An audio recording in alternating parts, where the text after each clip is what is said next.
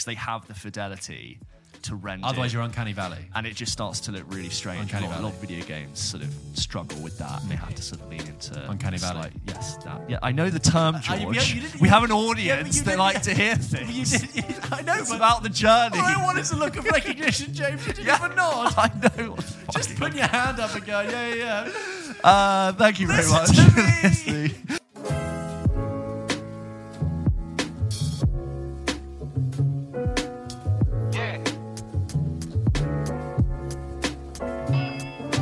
Another day is here, and you're ready for it. What to wear? Check. Breakfast, lunch, and dinner? Check. Planning for what's next and how to save for it? That's where Bank of America can help. For your financial to-dos, Bank of America has experts ready to help get you closer to your goals. Get started at one of our local financial centers or 24/7 in our mobile banking app. Find a location near you at bankofamerica.com/talktous. What would you like the power to do? Mobile banking requires downloading the app and is only available for select devices. Message and data rates may apply. Bank of America N.A., member FDIC. When you need mealtime inspiration, it's worth shopping Kroger, where you'll find over 30,000 mouth-watering choices that excite your inner foodie. And no matter what tasty choice you make, you'll enjoy our everyday low prices, plus extra ways to save, like digital coupons worth over $600 each week. You can also save up to $1 off per gallon at the pump with fuel points. More savings and more inspiring flavors make shopping Kroger worth it every time. Kroger, fresh for everyone. Fuel restrictions apply. Welcome to episode 74 of Pulp Kitchen. We did go to an exciting event yesterday. We love to know about films that are coming out and projects that are coming forward. We don't just always review and think about what's happening. I like the covering week news. off. I like looking ahead. Exactly. And we were lucky to be invited to a Netflix event called See What's Next. Hashtag see what's next. 2023. Looking ahead and to 2024. Yeah, little bits of 2024 there. Yeah. And this was an event in Battersea Power Station, which the new redevelopment, which I've not been to before, but you had. No, but I knew about it through my job. And that was a cool building. We went into this very nice. It's a cool building, not a cool development, but yes. A cool space. A cool space. And we went into this, we were funneled into this like sort of entertainment area, which led into a very nice new screening. Yes. And we had what we thought we were going to be there for like 30, 40 minutes. And then it was like over 2 hours. Oh, yeah. A full-on presentation. A feature length. And I think it was a mix of media, press, newspaper, PR people, and a bunch of, like, for lack of a better term, influencery types. Content creators. We kind of shift in between. We're no establishment. But we, in the past, have talked about different studios, different slates. We've talked about Disney's slate a few times, Marvel's slate, and I know Marvel's part of Disney, but we thought it'd be interesting just to talk about some of the projects they showed to us. So, James, you very diligently wrote down all the titles, and they got through a lot. We were in there for 2 and a bit hours, and they were talking about a project every 5 minutes. Yeah, it was going through quickly. You had people coming on stage. Daniel Kaluuya came out at one point, which we'll get to. But I mean, a lot of this, I'd say we're not going to dwell on for a long time. But I think we're just going to, me and you are going to highlight stuff we think sounds cool and that we're probably going to be interested in seeing. The first major thing I wrote was just all the documentaries. Yes. They opened with documentaries, which I thought was really interesting. Strong batch. And I would say that, we'll get on to the subject matter. I think the Netflix documentary suite has had a really strong viral potential. Yes. I feel like a lot of documentaries really hit, and a lot of people have a sense of urgency of, you've got to see the documentary. The Harry and Meghan documentary, the Tinder Swindler, Fire Festival, Tiger King. Yeah. Oh God, yeah. Just my God, it's stranger than fiction. It's too strange to be true. Did you watch the Woodstock 99 one? No, but I heard good things. That's a great There watch. you go. Really, really interesting. And all these 3 documentaries that they previewed to us push the nostalgia button. Yes. You've got a series coming on Wham, the pop band. You've got a series about Robbie Williams. Yeah. And really, there's a lot of amazing concert footage of Nebworth. And then Robbie Williams in his underwear in bed on a laptop watching the footage. Like, that was the highlight. Yeah. But I was at all time. And it was, because when they're showing it on a big screen as well with a big sound system, you and I are of a certain age where Robbie Williams was huge when we were growing up. He was massive. But there are probably listeners right now, especially outside of the UK and Ireland, not familiar, or maybe even never heard of Robbie Williams. But I'd say delivered probably 10 solid gold hits. Yeah. In the space of a decade. Feel? You kidding me? Feel. Let me entertain you. Rock DJ. Millennium. Kids. Yeah. The list goes on. I mean, no British wedding is complete without angels coming on at like 2 o'clock in the morning. So there was that, which looks great. Yes. Wham, as you said. I wrote all the sports. Well, hang on.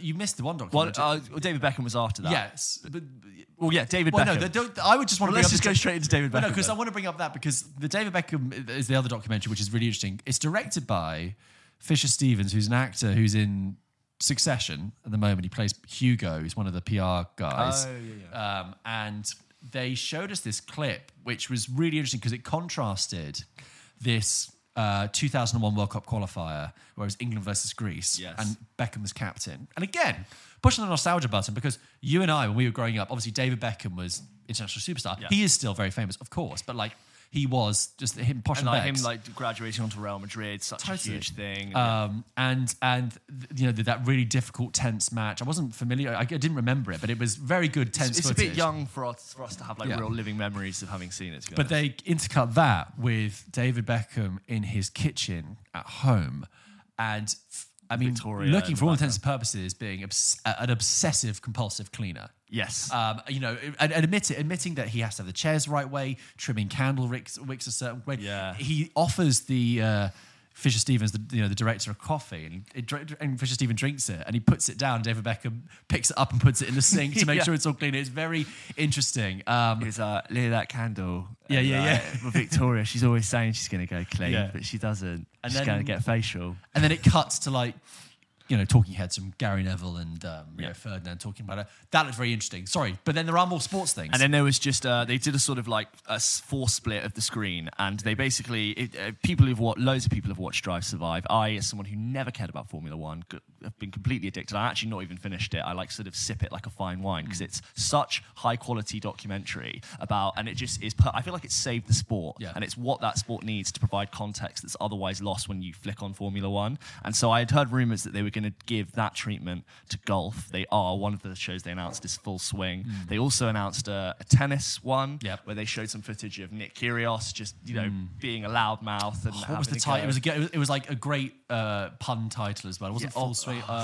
No, not that was golf. Breaking Point. Breaking Point. I think it was Breaking Point. Something like that. They're doing a Tour de France one, which again, I have no connection to, but I'm very willing to let them convince me. We heard some interesting stuff that the cycling in particular, because the teams around these cyclists are particularly unhinged. I can imagine. All that lycra going around. And then what with the other was tennis, golf. I think it was just for... and there's a huge World Cup documentary. That was it, World Cup. Covering Qatar and all the different teams. You've got all the different nations bringing their different stories and stuff. And, you know, and these trailers are edited so well. I was like, I'm going to have to watch this all again. Okay, so then we started moving on to...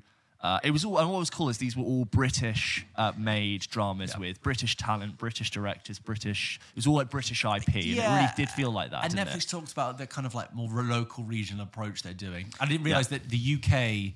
Outside of the US, Netflix. UK is the second largest. It's interesting. They said something spender. like that was interesting because their spend just seems to keep going up and up and up. And you know there have been headlines before about the amount of money Netflix has spent in 1 year, and I think it's interesting that doesn't seem to be slowing down. Home entertainment is going nowhere. One of the things that was interesting is The Gentleman, the Guy Ritchie series, is being made into a TV show. The Guy Ritchie film has been made. The Guy Ritchie film has been made into a series, and I thought that was interesting to hear Guy Ritchie talk about, like, we started it with this, but really we wanted to flesh it out, and Theo James is going to be in it. He wanted it to be a series originally, then it got made into a film. Now it's being turning into a series again. But what I find interesting is that Guy Ritchie is essentially making the content that he made 25 years ago, but for 20 times the budget. If you think about it, it's East End, and Vinnie Jones is back in this one, for example. Yeah. And it's like, that's not a criticism, I'm just saying he's interesting. He's done other stuff, and he did, King Arthur and Sherlock Holmes and The Man from U.N.C.L.E. movies, and then he's come all the way back to this, and it's like it's the same genre, but 20 times the budget. It's car chases, it's mansions, and it's this idea of like the ultra wealthy, children of aristocrats have all this established inherited wealth but no cash. So all of them are filling their estates with weed farms and illegal doings, and that's how the drama is. Next up, we had one of the guests that came into the auditorium, which was Daniel Kaluuya, to talk about The Kitchen. The Kitchen, from what I saw, it was almost like hard to gather, but it was like a sort of dystopian London future. Yeah. And full of brimming with ideas. I mean, Daniel Kaluuya came on and he was clearly, wrapped up in the project in his head. Yeah, and he was clearly still very much immersed in the project. Trying to make a grand statement about what it meant and what it represented. From the visuals alone, it looked really interesting. And his point was that this kind of scale of storytelling, especially with science fiction, is not usually applied to London. It's not all British context. It's usually applied to and also. What's the word I'm looking for? Diverse London, cosmopolitan London. Yeah. It's usually seen in an American sense. So that was really cool. And then there was Bodies, which was based on a graphic novel and has a premise. This might sound patronizing. I don't mean it to be. I thought it looked cool. It has a kind of premise that excited the inner 14-year-old in me. Yeah. I you know me, what I love about time travel. So when I saw this premise, I was like, oh. And the premise is...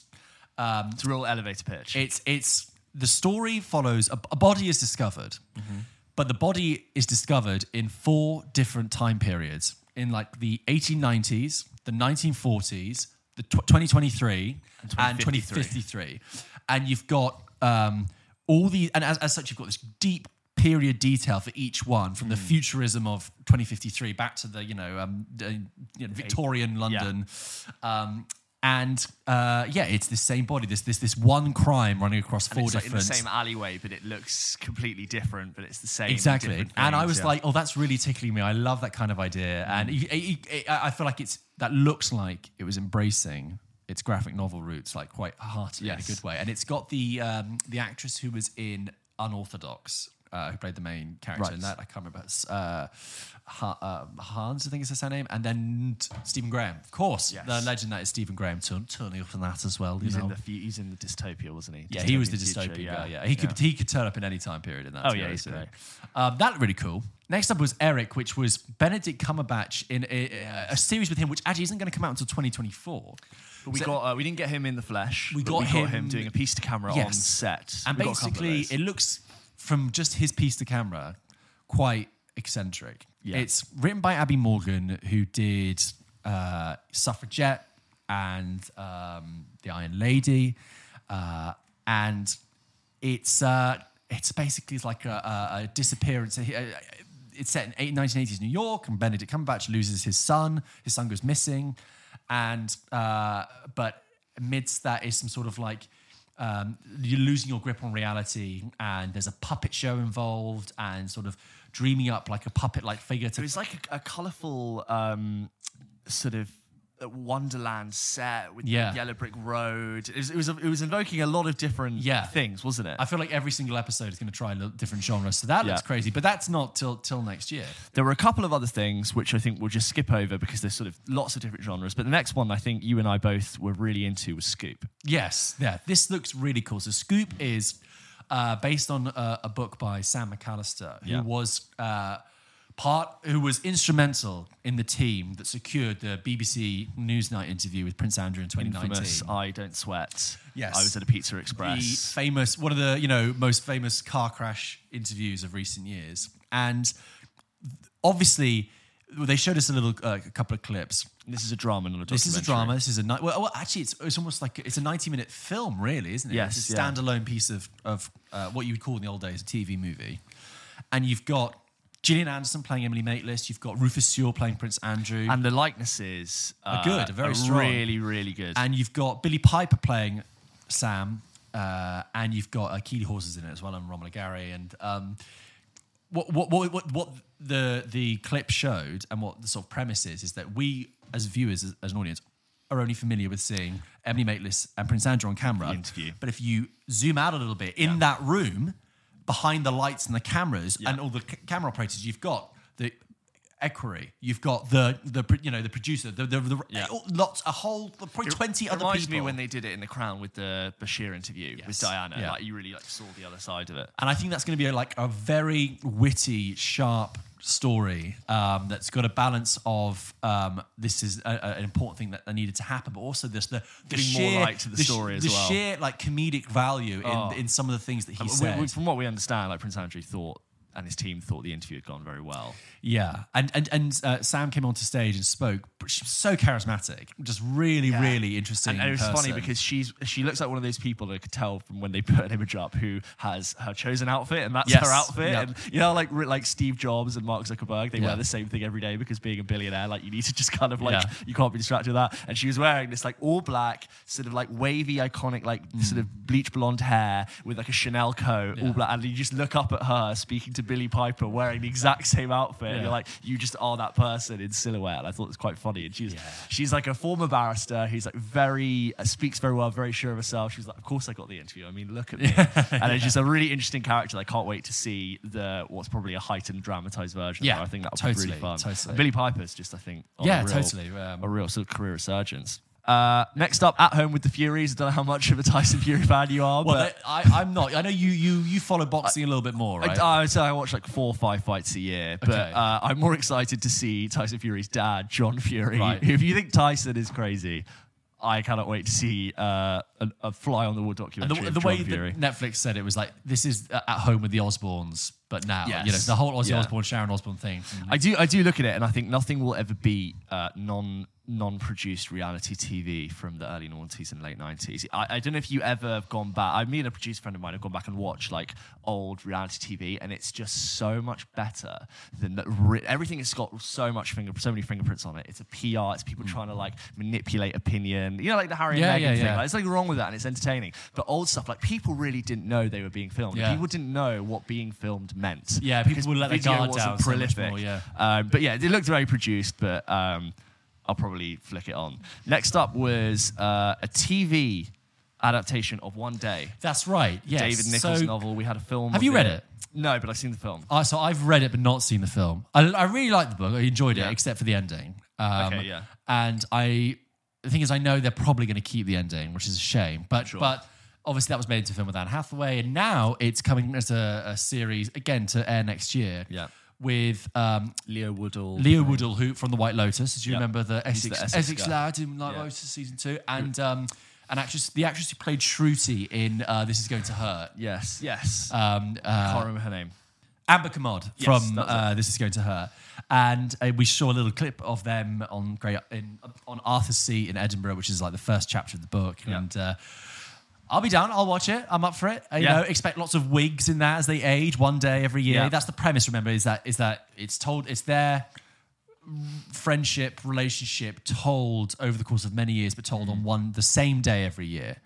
I can't help but think that the success of Normal People prompted a research, I totally agree. I did say I have a friend who works in publishing, and I said Normal People is the one day of this generation, isn't it? And he said, yeah, totally. Next up, we had a look back at The Crown. So The Crown, they had said that The Crown season 6 had just finished filming the last Friday. Yeah. And they didn't really have anything new to show us because of that. Well, the only thing I got out of it that I thought was new was that you and I have spoken a little bit about where we think The Crown is going to finish. And the actress who plays Princess Anne in the most recent series, Claudia Harrison, I want to say. I think so. She was speaking about, because they've just finished shooting, was speaking about how they were shooting a wedding. And I was like, well, what other weddings were between 1996? Yeah. And so I assume actually the story is going to conclude in 2011. With Will and Kate, which would make, I guess, sense, because they also showed spotted photos of Will and Kate, the actors playing Will and Kate. Yes, they did. Filming at university. It's sort of like a hype cycle about how people were saying that, oh my God, St. Andrews, they're filming at my uni, and there was just hype around the fact that it was being shot. But that's interesting, because I thought the natural conclusion point was 2002, and they're going to do the fallout of Diana and everything. Sirens on our end, very loud sirens on our end. I apologise. Unless they do Charles and Camilla's wedding, but I don't think that was as big an affair. Obviously, yeah. They said they were filming it in York Minster, which is a fucking huge cathedral. Abbey Cathedral. Oh shit, one of them. But yeah, Will and Kate. big moment for royalty. It was a real like peak. It's the next generation. Absolutely. The heir. We're skipping over a couple of things in the interest of time, but one of the things you and I were most excited about, and I think you and I had the best reaction to, was Chicken Run, Dawn of the Nugget. Dawn of the Nugget. If they put a 2 on it, no, or they just curl Chicken Run, Dawn of the Nugget. I mean, the title alone sort of implies what's at stake. Here's the thing. So Chicken Run was a huge thing when I was younger. I remember watching that so many times at school, at home, at sleepovers. I knew that film. Right, Christmas, it was always like the thing to pull I remember out. being aware of the Wallace and Gromit that video. I really just have like aware VHS. of it. That's why. Of course. But I remember watching the VHS tapes and like just thinking they were brilliant, and we all just loved quoting them at school. When I was a kid, anything Aardman touched was gold. The Curse of the Were-Rabbit film I thought was brilliant. And we were all just loving it. I was like 10 at the time, and just so good, right up my street. And then, so they showed us a little piece of camera from the director of Chicken Run, Dawn of the Nugget. And of course, because it's stop motion with these plasticine models, they started this like 8 years ago. And I think what a feat to have that in your mind for 8 years. If anyone doesn't know, these are films that are modelled out of plasticine painstakingly in as many frames a second as video, which is 24. So imagine like how long it takes to adjust another frame and how long it would take you to make a second of footage. It's beyond comprehension, the discipline and the attention to detail required to make a scene. And what was great is after this piece of camera from the director, they then showed us a clip, and it was like being straight back there. All the characters are there again. Bunty, the style of comedy had not changed. The Aardman touch.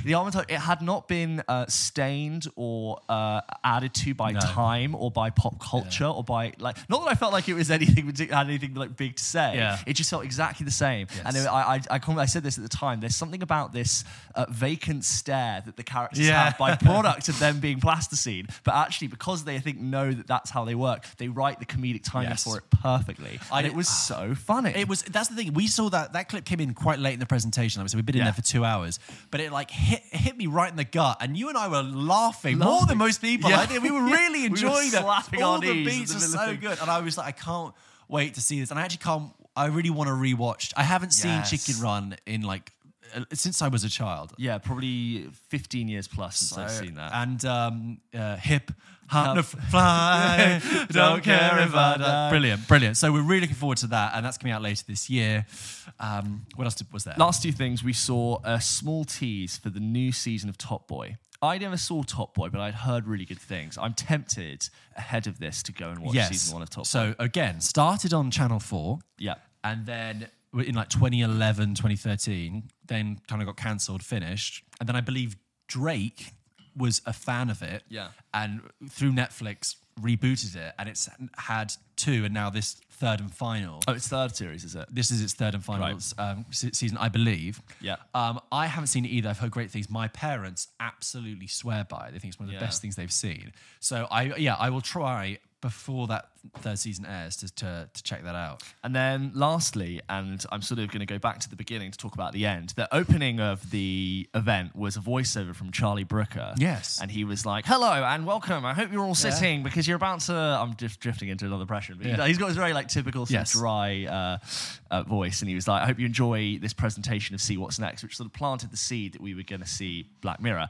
And then at the end, we have a piece to camera with Charlie Brooker like behind some stage flats with lots of wires coiled in a director's chair, and he tells us for a couple of minutes about the new series of Black Mirror. Yeah, he talks about the difference in approach and how it's always been about technology and the future, and he's made some comments about how actually wanting to explore the past, to retrospectively look at the future. Because it's been a while since we've had probably about 4 or 5 years since we've had a Black Mirror season. It has, and I think he was saying he kind of wanted to do like a soft reboot of it. Yeah. And yes, it's covered technology and very futuristic, but he wanted to expand that kind of conversation. And a lot of these episodes that we're going to see are set in the past. There was definitely some stuff in the 50s there, some stuff in the 80s.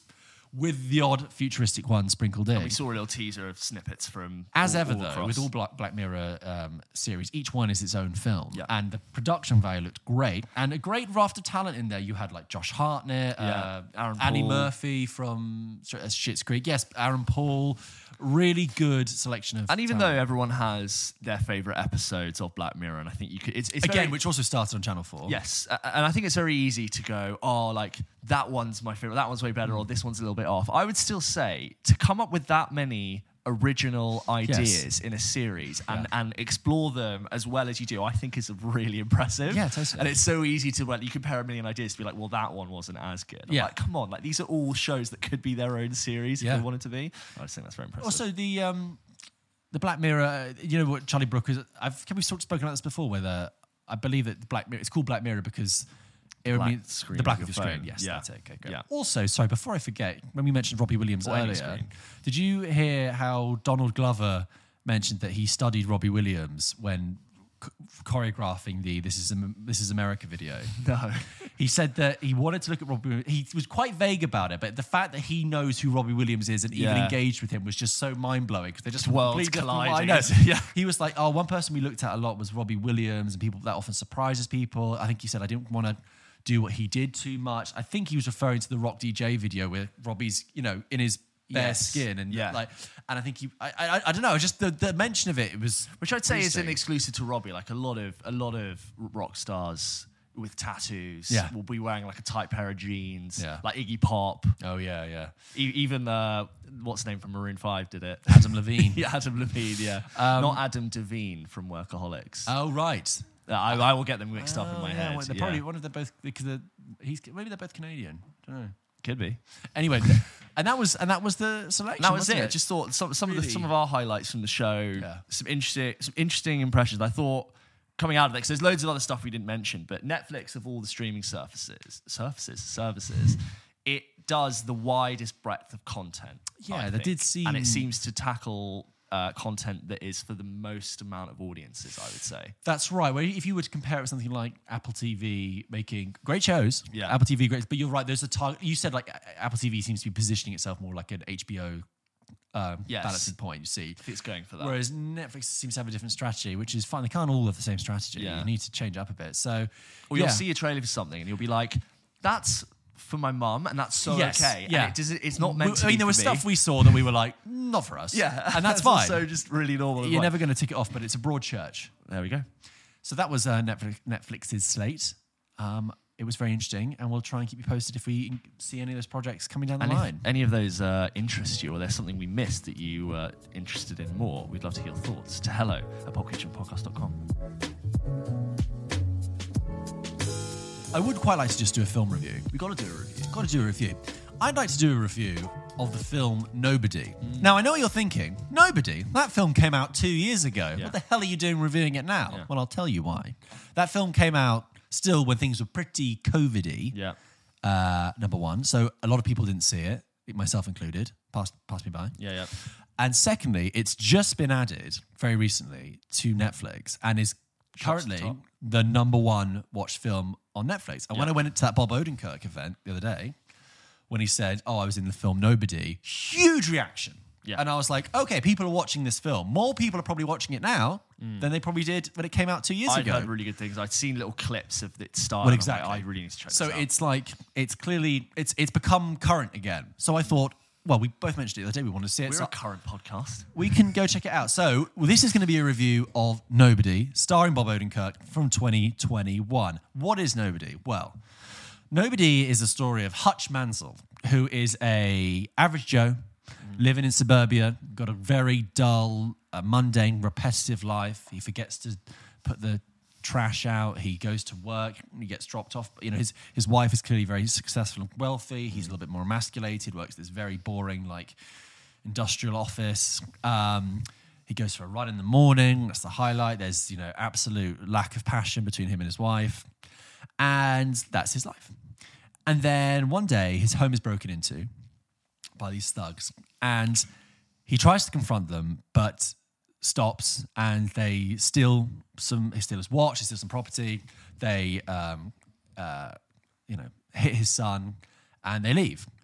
And there's this kind of hanging feeling in the air, like his son almost had one of the burglars, but because Bob Odenkirk didn't do anything, the guy got away. And there's this kind of hanging feeling in the air afterwards of people quietly judging him, being like, why didn't you do anything there? This whole like emasculation idea, like why didn't you defend it? And he's clearly having this thought process inside as well. So this event triggers something inside of Hutch, and he decides to think, no, I'm sick of being put down by life. I'm going to take matters into my own hands and I'm going to find the thugs and I'm going to track them down and get my daughter's kitty cat bracelet back. That's the initial premise in the first 20 minutes. Taken with less stakes. Yes. It's written by Derek Kolstad, who's written all the John Wick movies. And it's very much in that genre. You've got, you know, if you're going to watch Nobody, you're watching it for the super well-executed, slick action scenes, okay? They are very good. They're very well choreographed. Sometimes a little too quick. Sometimes I was like, that was so fast. I actually don't know how someone shot someone in which order. But, you know, undeniably slick. Bob Odenkirk trained for 2 years to be able to do that. I mean, he's 60 now, so he would have been 57, I think, at the time of production. Wow. And there was he fully commits to it. There was never a moment where I thought, I didn't believe that character could do the things that he was doing. You know, there was never a sense that, like, he would just turn a little bit and then an actor would throw themselves across the room. It was not like an actor beyond their prime still punching around. I thought, this is someone who's fighting. So that's great. There's, you know, a really great choreographed sort of like cheek to jowl fight on a bus, which is very scrappy. Probably the standout scene in the film. And that's cool. What nobody has all those scenes in there of really slick action set pieces. What it has outside of that is not much else. You have a very underwritten, thin characterization and plot stringing these events together. It was quite funny actually seeing Bob Odenkirk like in the scenes where he's talking with his family. I was like, I've actually only seen Bob Odenkirk be in roles that are really, really well written. I was like, I've only seen him be in great roles, whether it's Little Women or Better Call Saul or Breaking Bad. And when he's in this, I was like, he's got nothing to do. Sort of action first dialogue later. Totally. The film's not really interested in that, but there are a couple of scenes where they like have dramatic conversations between him and his wife, and I'm like, I got nothing, guys. I've got the thinnest of threads here just to stitch these sequences together. But okay, it's fine. We're not here for that. But it just means that you're depending then entirely on getting your enjoyment from the film, from the action scenes.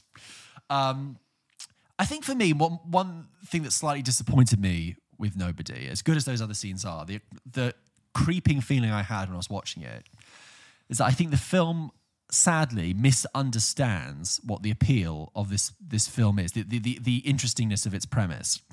For me, the idea that Bob Odenkirk, comic actor, recent dramatic actor, but like comic actor, former SNL writer, is now an action hero, that's an interesting transformation. When I just told you that he trained for 2 years to be this guy, you were like, that's very interesting. That is interesting. It's called Nobody. The idea of a nobody being a kick-ass action hero, it's fun.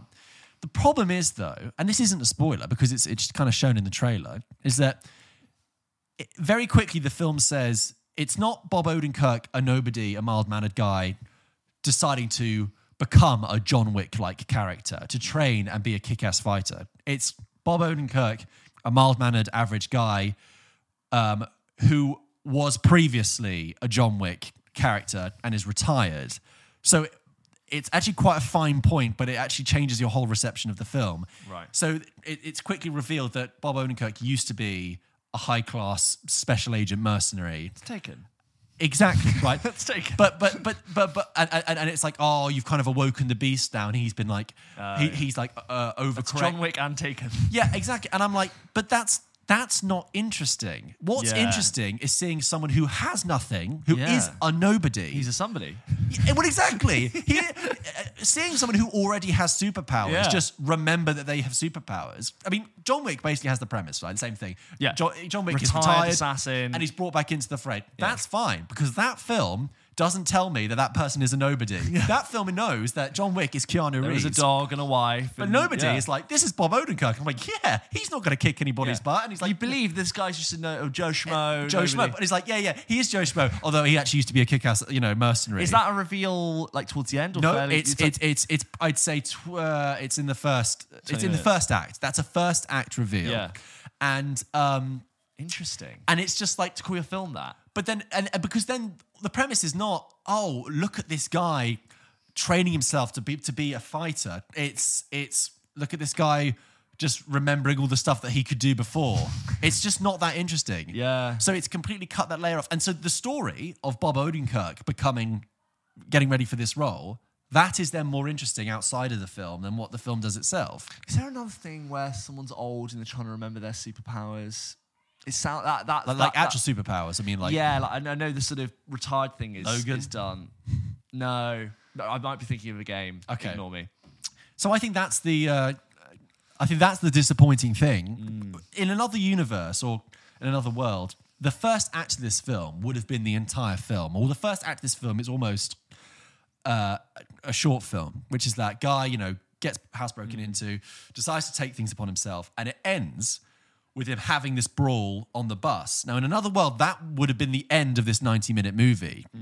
A very plain but scrappy fight on a bus that is, he gives a good fight. But he gets hit too, doesn't he? Yeah, he gets hit too. That is the culmination of that moment. Yeah. But the problem is the film then goes on and it brings in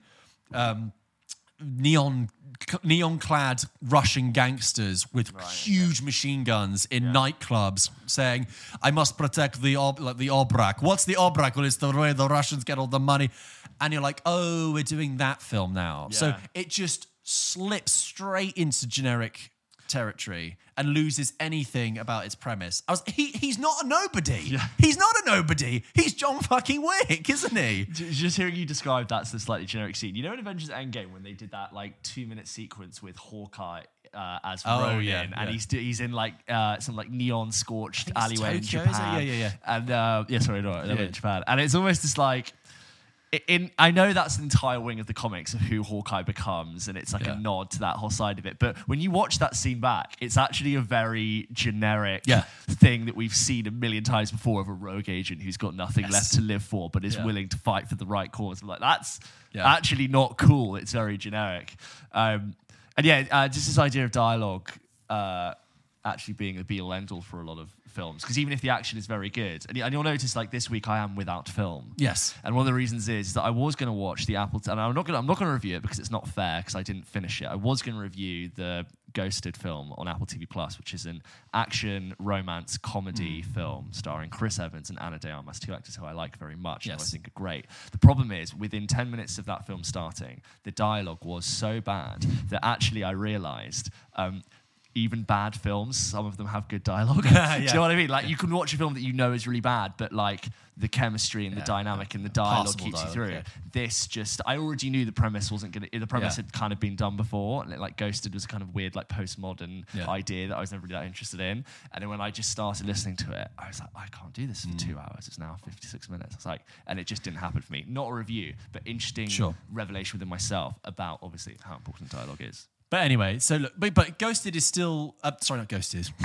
Nobody is still serviceable enough. I do think over time, this film will dissolve and not be a film, but it will survive as a series of clips on YouTube. Yeah, the bus clips. Scene.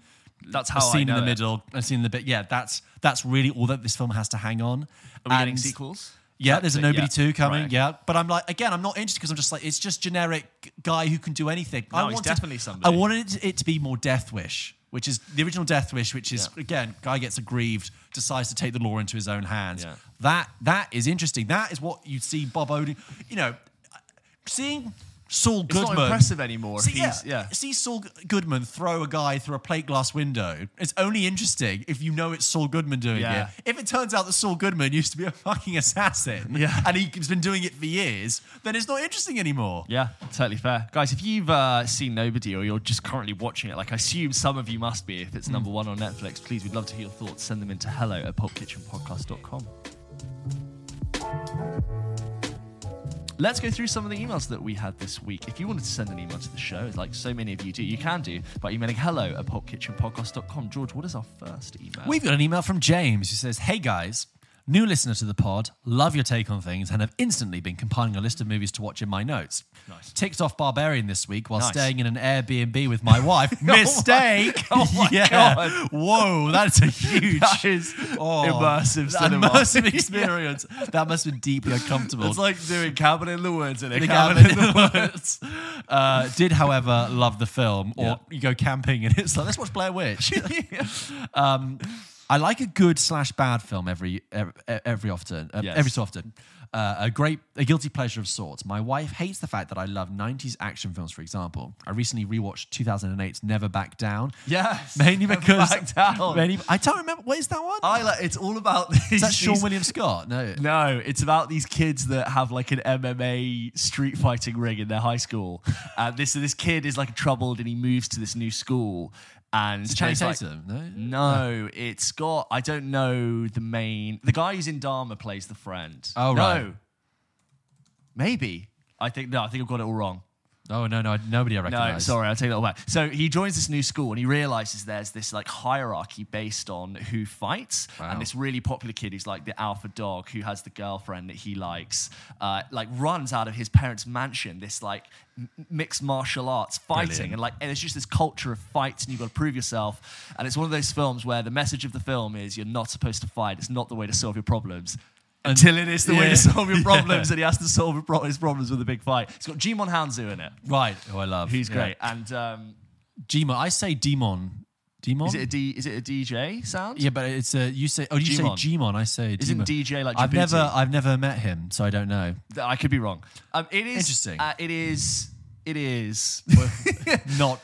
It is. Look, I actually think it's fairly entertaining. It is. Never Back Down. It's Never Back Down. There's a really great hit from Kanye Stronger from 2008. That was like the best song you could play. Oh, wow. And he fights the guy at the end and he earns his respect and he wins the girl. Brilliant. Who's played by, he's the one who's married Amber to Heard. Amber Heard. Well, formerly married to Johnny Depp. Yeah, formerly married to Johnny Depp. Catch up. Famously formerly married. Anyway, I can't recommend sorry, James goes on and says, watch Never Back Down, mainly because I was logged into someone else's Netflix account in the Airbnb we rented and didn't have my watch list handy, so I went for the first thing I saw. That's brave. Nice. I was pretty surprised to find the story had a bit of heart, a killer soundtrack, energetic fun, and fun cameos from a young Evan Peters and Demon Hanzo. Peters, yes. Firstly, if you've seen it and remember, can you agree? Well, we've just said that. Yeah. Secondly, this got me thinking about guilty pleasure films and what yours are. Which films are you embarrassed to say you like or even love? Ooh. We've had this question before, but it's like the whole notion of guilty pleasure. I said the Hobbit trilogy. It's like I sort of I can tolerate them, and the first Hobbit film I like. A lot of people are like, oh, they're so bad. No, the first Hobbit film's actually really good. I really don't know because I kind of feel I have no shame about watching any films, really. I can usually defend it. Yeah. Like I said, I can acknowledge films for being flawed, but I still really like them. I've said many. Nah. Okay, that's from James in Brixton. Thanks so much. You know what it is? Sorry, just the reason why Never Back Down kind of works is that the concept is so crazy and compelling that it's like these people are ridiculous, fighting. That you're like, I have to see where this goes. Speaking of where we're going next to Julia, who says hi, James and George. Julia from Sweden here. Oh, I just listened to last week's episode where someone wrote in about a book series that should be turned into films. And this was now, I want to say 3 or 4 weeks ago when she says, I totally agree that the Spooks books would make somebody a great else who read them. film series. Thank you. Especially as the lore deepens a few books in, brackets when they go to Greece, etc. They do go to Greece, don't they? Oh, yeah, Greece. I do remember that. Yeah, the and Greece there's one bit. where he goes off and he has to train with another spook as well. I believe you. I do, however, have another fantasy series to suggest, the Atlas Trilogy. I don't know if you've ever heard of it. It sounds familiar, but I don't know. It's a modern setting with 6 POVs, complex relationships, a secret society, and a really cool magic system that incorporates science in a clever way. Only 2 out of 3 books have been released as of 2022. Though I adore the books, I think they might translate better in the form of a mini-series. Action surrounding the magic, such as fights on telepathic planes and dream walking, are explained in detail, so you can really visualize the way it would be shown on TV, but it's a little wordy to read. I also think a series would be a good medium to explore the 6 main characters individually, with each one being the main focus of their own episode, as it can become a little messy to jump back and forth between their heads. Interesting. Sorry if this became more book and film, and Sorry if this became more book than film and TV related. Keep up the good work. I'm always excited for Wednesdays now. Julia. Yeah. P.S. I also want to thank you for all your film recommendations. I have a list of films to watch on my phone, and it's almost doubled since I started listening. Yay. Julia, thank you so much. You know, I had... sorry. You know, when someone from previous weeks asked, what thing would you like to be like actually like remade and rebooted? I had to think about obviously like AI and everything, and I think we should revisit iRobot. The Isaac Asimov. Yeah. I liked novel. iRobot. I like That's iRobot. a good series waiting to happen. You mean like Do you know what I mean? Good Like 10-part. And AI. I know this idea of sort of like robot rebellion taking over is a little bit dated, but the idea of like what to do with AI and like these rules we build into artificial Didn't they kind of do that with minds. Westworld though? Yes, that's true. But I think like the source text of Isaac Asimov is probably stronger than Westworld making it up as they go along. I think they need to Okay. That's just I wanted to add that. Julia, thank you so much. Thank you very much for your show. Okay, this next email is from Bobby, who says, sorry if you've been asked this question before. Oh, sorry, before I do Bobby's email, if anyone, do let us know if you have heard of us talk about a film, you've added it to your watch list, you've then watched it, and you've had a strong reaction to it. Oh, yeah. Let us know. That's what the emails are for. Absolutely. Yeah. This email's from Bobby. Sorry if you've been asked this question before, but I thought it would be quite fun to hear you discuss it. If a film was going to be made about your friendship, our friendship, yours and ours, and the formation of the podcast, who would you want to direct or write it? Who would you want it to have a cinematographer, and who would play you two? Thanks for the great stuff recently. I've been a fan of quite a few of the clips on TikTok over the last year, but have made watching the full episodes a really enjoyable part of my weekly routine recently. Thank you. Cheers, Bobby. Peter Jackson. This could be a whole... and it's going to be the forging of the podcast. Well, I'm thinking if it goes really badly, Aaron Sorkin. Lawyer up, asshole. Yeah. I'll snap this microphone in half. I think Noah Baumbach. Oh, yeah. Because big fight scene. Lots of big fight scene. Yeah, like arguments. Oh, I was going to say, just like he's not an action director. I would say full of dialogue and wit, and it can be light-hearted or serious. We talk very quickly over each other. I could see that. Yeah, and then cinematographer. Or, I think. Let's think about this. Who's the one who writes Marvelous Mrs. Maisel and Gilmore Girls? Oh, hang on. Palladino. Amy Sherman Palladino. Yeah, her. She writes people having multiple conversations in the same scene, and you're sort of like clinging on for dear life. Or Safdie Brothers. Yes. again, it depends how this goes. Yeah, how this goes. Who would play you two? Josh O'Connor and the guy we just said from White Lotus who played the Essex lad. There you go. Leo Woodall. Yeah, why not? You could do me. I always liked Ashton Kutcher for me. Ashton Kutcher. This is aspiration. I think Ashton Kutcher. I didn't realise we had the budget, James, for that. Okay, for me, Safdie Brothers movie written by Aaron Sorkin. Who looks like me? Who looks like you? Who looks like me? Glasses off as well. Glasses on. Oh, Peter Capaldi. You look like Peter Capaldi. I've always thought that. Not like directly, but like you have certain... Is that a joke? No. I think it. Are you taking the piss? Not like... I look like Peter Capaldi. Not craggly, there are emaciated. Not an old, not in age. He's always looked old. He's one of those faces that's always been old. Peter Capaldi. I am appalled at that. Well, right in, confirm. Oh, like an Ashton Kutcher here. I get Peter Serafinowicz all the time. Oh, that's more like Peter it. Serafinowicz. Yeah. And you can have like a Peter Serafinowicz. And then I get Nicholas Hoult sometimes. You're dreaming. Yeah. You're dreaming. There you go, Bobby. There's your... Bobby, thank you very much. This one is from Josh. This one is from Josh. He says, hey, I'm a new fan. Welcome, Josh. And I was wondering if either of you have seen A Good Person, brackets 2023. No. It's got Morgan Freeman and Florence Pugh. Personally, my favourite performance from her. What are your opinions on the movie? Kind regards, Josh. Josh, neither of us have seen it. Yet. We haven't seen it yet, but we might do. Might do. Thank you. That was a nice short one. Should we do one more? Because... Yeah.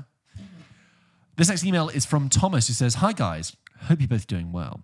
Just wanted to write in with a random thought or discussion point that, like with most of my emails, I want to bring up in the moment, but realise I'm either on my own or I have no one like-minded to talk about it.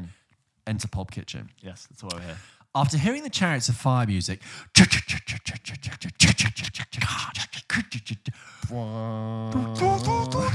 and he says, pause for a cappella rendition. Oh, right. I wasn't even reading along. You can't not do it. Which I've never seen. it got me thinking about if there are any other films with a scene, song, or something that holds a place in pop culture, but the film or media itself hasn't necessarily been seen by a large enough amount of people. So something that's transcended its origins. Psycho, basically. screeching.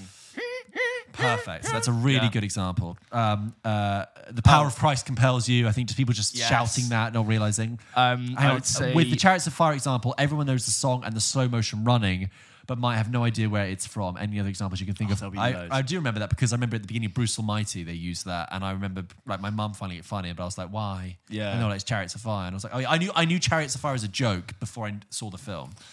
I would also say.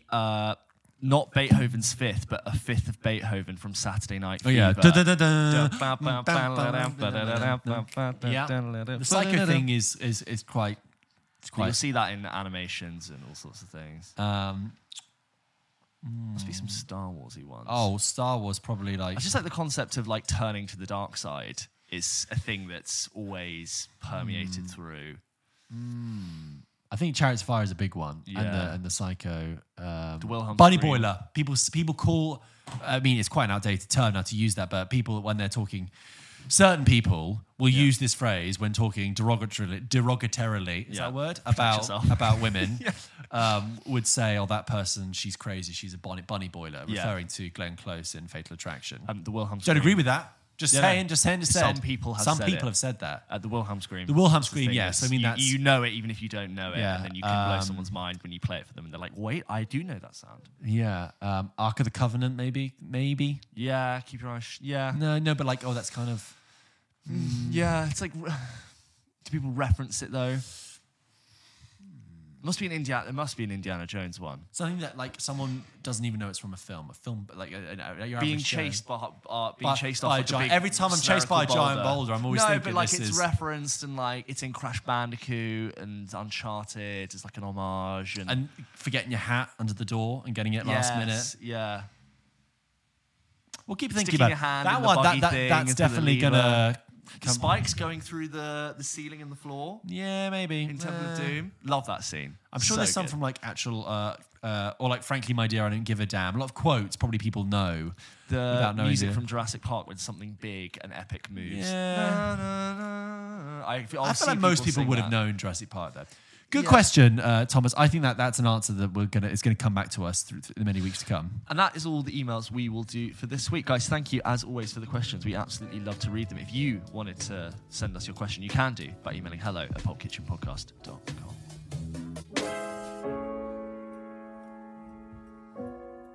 It is that time of the episode again when we wind down with a game. A bit of trivia. Like a nice bit of whiskey at the end of the evening. I say wind down. They can be quite They're intense very stressful and testful. I often leave the episode exhausted, and I think it's partly because of the game. Just you in general coming into my playing, cooking. But we're going to play two different games. The first one is going to be a miscellaneous hot fire. You just got to get it, and you got to get it in a certain amount of time. You mean quick, it's tired. Hot fire. I've had 4 hours sleep. And then I'm going to do a castless countdown. All right. But the first one is going to be name me thing and thing, and you got to do the thing within the timed thing. George, are you ready? I'm ready. As always, you can play along at home. Let me get my timer. Hold on. Okay. George, are you ready? Thank you for waiting, everyone. Can you name 10 planets / moons in the Star Wars universe? You have 45 seconds. Christ. Your time starts now. Coruscant, Tatooine, Jakku, Dagobah, Hoth, Cloud City. I mean, it's a place. There's a name for it. Is there? Yeah. I don't know it. Exegol. Yeah, nice, new one. 20 seconds. Naboo. Yeah. 4 more. Mustafar. Yes. Endor. Yes. That's why I said moon. Alderaan. Yes. 1 more.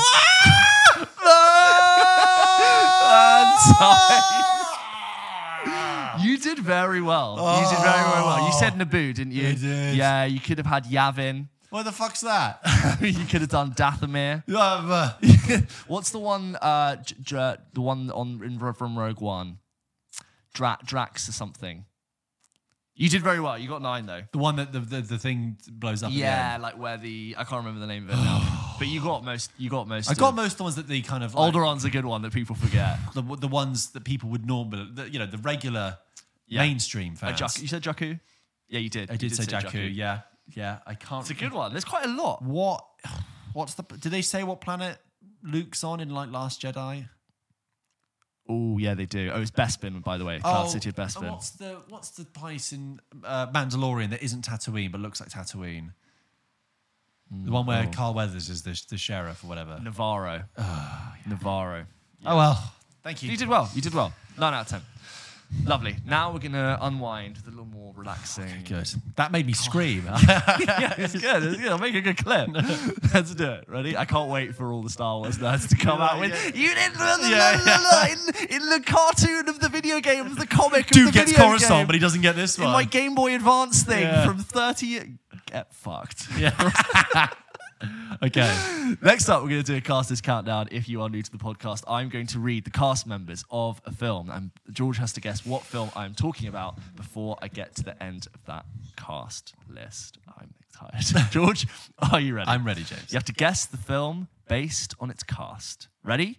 3, 2, 1. Eric Andre. Florence Kazuma. Right. Keegan-Michael Key. Okay. John Oliver.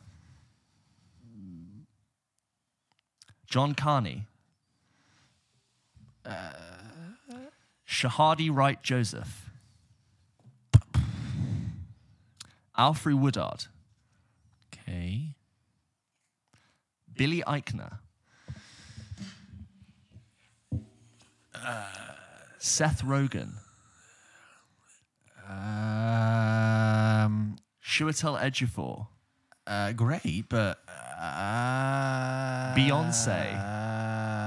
Lion King. Yes. The new Lion King. The new one. The 2019. live action, not live action one. Next up, you could have Donald Glover and then James Earl Jones, who they got back. Yeah. Oh, yeah. God. It's the non-live action, live action. But the CGI. The CGI one. That's not CGI. Well, it is so CGI, but it's it's like the most photoreal. Yes. And I think they could do that because they're not doing human faces. That is confusing because that is a good stacked cast. I mean, like you were saying, like Billy Eichner and Seth Rogen. Yeah. I was like, is this a I was big trying to throw you missed? off like with Keegan-Michael Key being a comedy. I thought when you said John Oliver and that, I thought like, is it Toy Story 4? But yeah.